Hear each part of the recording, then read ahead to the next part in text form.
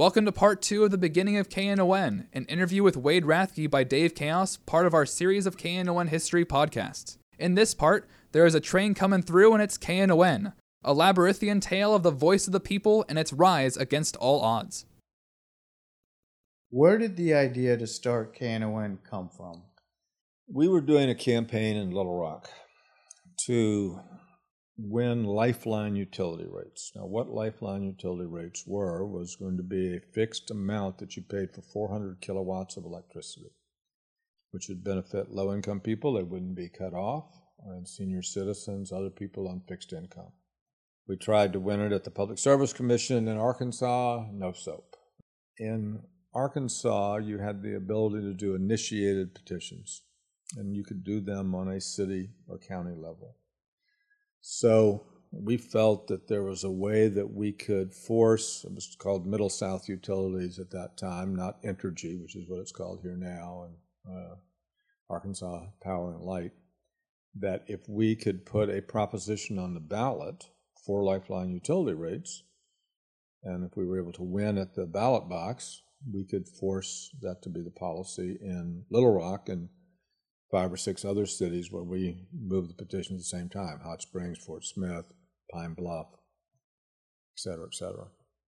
Well, bitter fight, a lot of lawyers, whatever. The only one that actually went to a vote was in Little Rock. And we felt like we were in pretty good shape. I put together a canvas to go out to, southwestern neighborhoods where we didn't have much organization, but we felt were key in terms of winning. In the last 2 weeks of the election, Entergy just dumped hundreds of thousands of dollars in advertising to try to beat us. Now, we ended up winning the election, but there was a lesson there. We couldn't compete.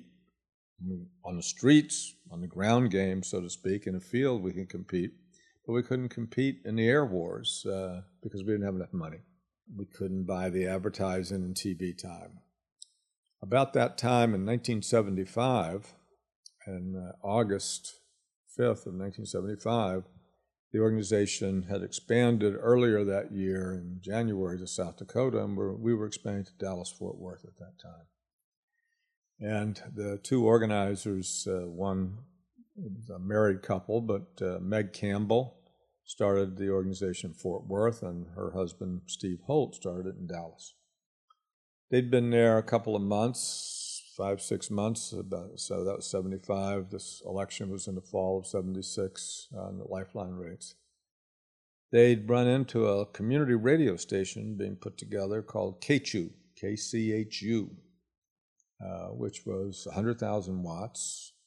It was being organized largely by a guy named Lorenzo Milam, and it was a community radio station. They were bright young organizers. They had approached Lorenzo and said, could we have a half-hour show for Acorn? And he said, sure, because he was one of these, let 1,000 voices, on the air. The Johnny Appleseed of community radio. Absolutely. He's going to be important in this story of KNON's history.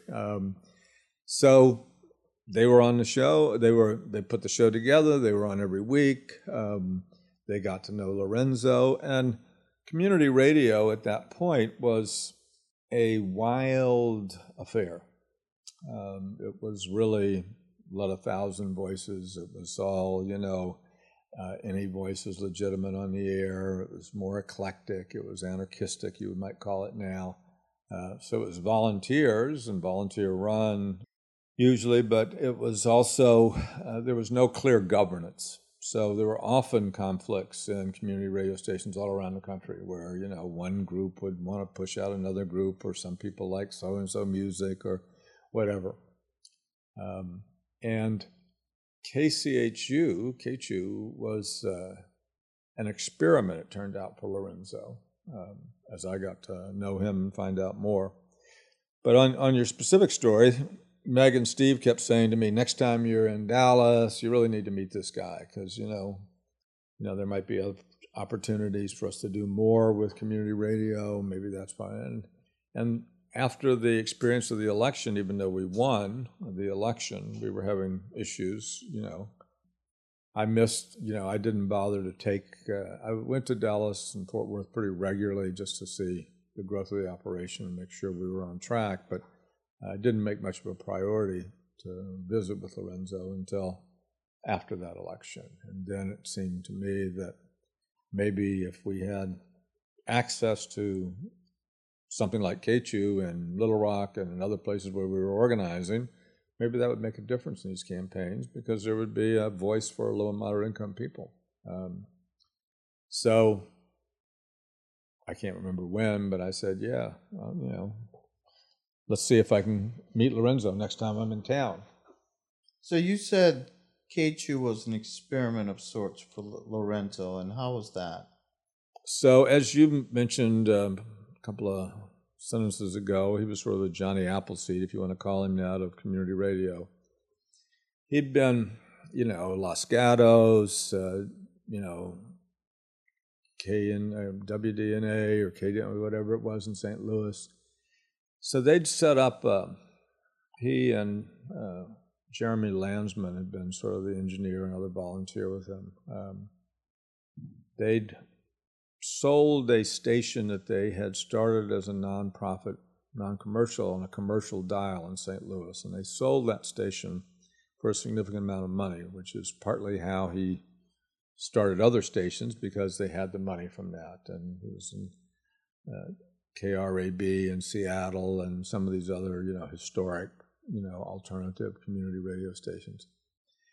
And they'd always done it sort of on chewing gum and baling wire and masking tape, just getting by, anything they could do to get on the air. So his big experiment in going to Dallas, here you had 100,000 watts, it was going to be a hugely powerful station, was to try to do it on the Cadillac version. He was willing to spend up to 100,000, instead of having equipment that you had to glue together, he was going to get the best equipment, have a studio, and see if they could make a go of it, going top of the class as opposed to bottom of the barrel. And he had some money from the sale, but he wasn't, and he'd had polio as a young adult while he was in college, 18, 19, as I remember. So he was on crutches, whatever, he'd gone through that. And his family was, I think, a middle income or upper middle income family in Jacksonville or wherever in Florida. So he wasn't starving to death, but he wasn't rich, boundlessly rich. And at the point that I met him, the experiment was not going well. Great station, great equipment, powerful, the tower was still probably where it is now, Spring Hill, where is it? We're at Cedar Hill now. We had moved from that original location. Okay.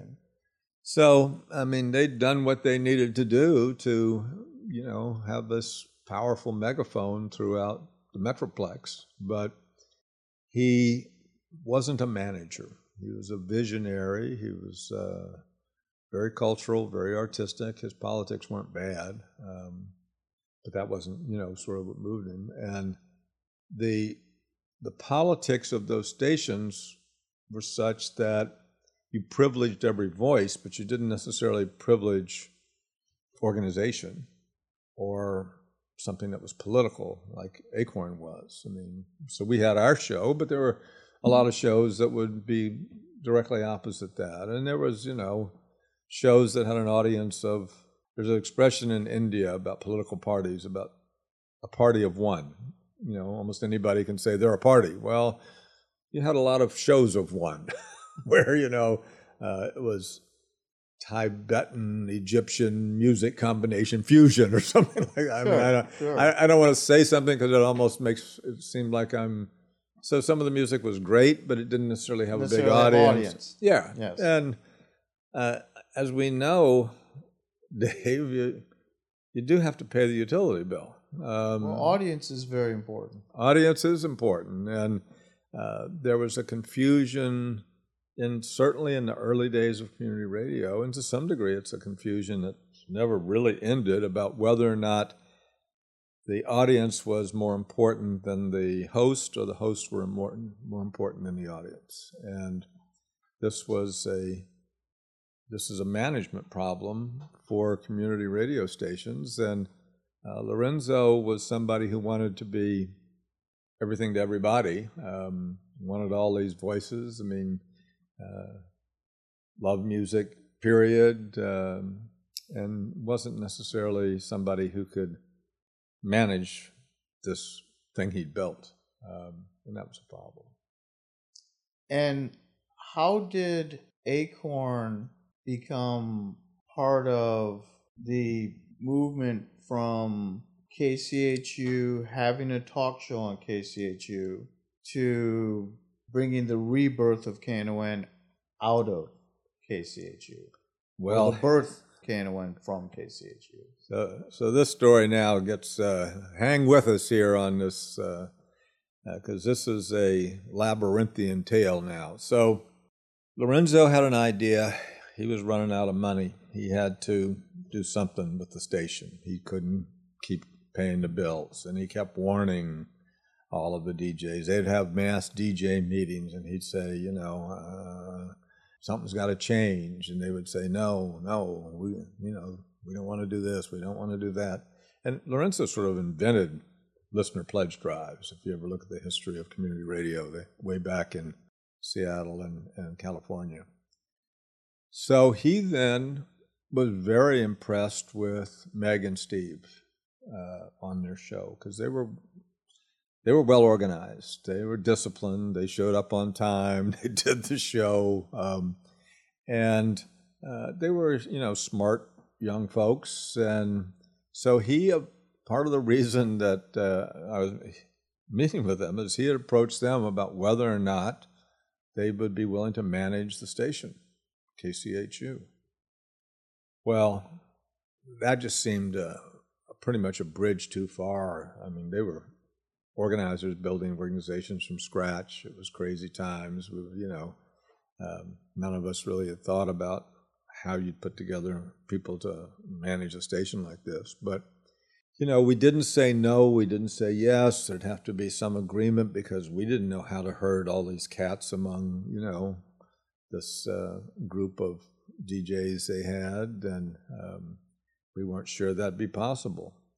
Well, he put that notion he told at a meeting of all the DJs, he brought Meg and Steve forward and said, his proposal to somehow bring Acorn in to manage the station, and wanted the support of the DJs. And the DJs voted no, absolutely not.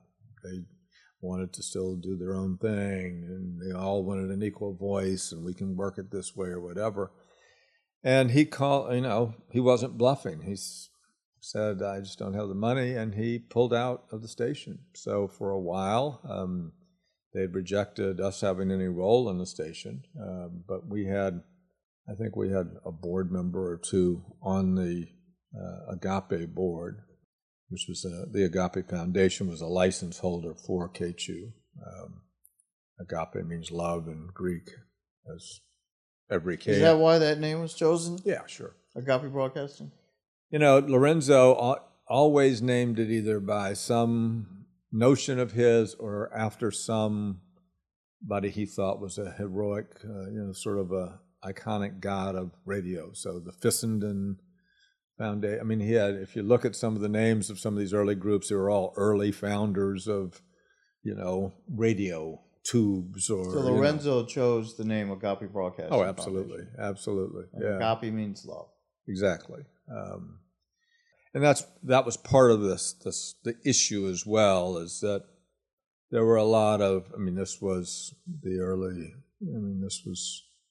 70s, whenever we were, it must have been, it was 76, 77 in that period, so you're still coming off the 60s. There are people, working out sexual realities, the sexual revolution of the 60s, and for those people who were more inclined to homosexuality or something like that, this was the first sort of stirrings of people being able to operate in that way, in a public way. And Lorenzo was gay, and so there were often, and he did have polio. So he was an advocate for the rights of people who were differently abled, and he was, he was older by far. I mean, he just died at 80, so he must have been 15, 20 years older than I was. I'm not sure exactly, or 15 probably. And so there were a lot of politics that at the time I had no idea, what. I mean, when I first met Lorenzo, I had a meeting with him, but, one of his routines was you were invited to dinner at his house. Well, there was a collection of people, all men. And, I'm not that much of a social guy or whatever. So they had this, not asparagus, but you started, it was, the meal was sort of complicated, and now I can't remember.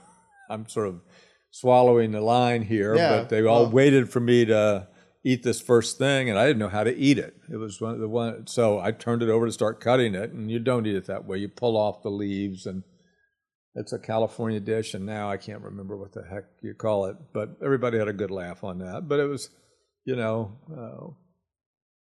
there was complicated politics that I could tell something was going on, but couldn't really follow, but whatever.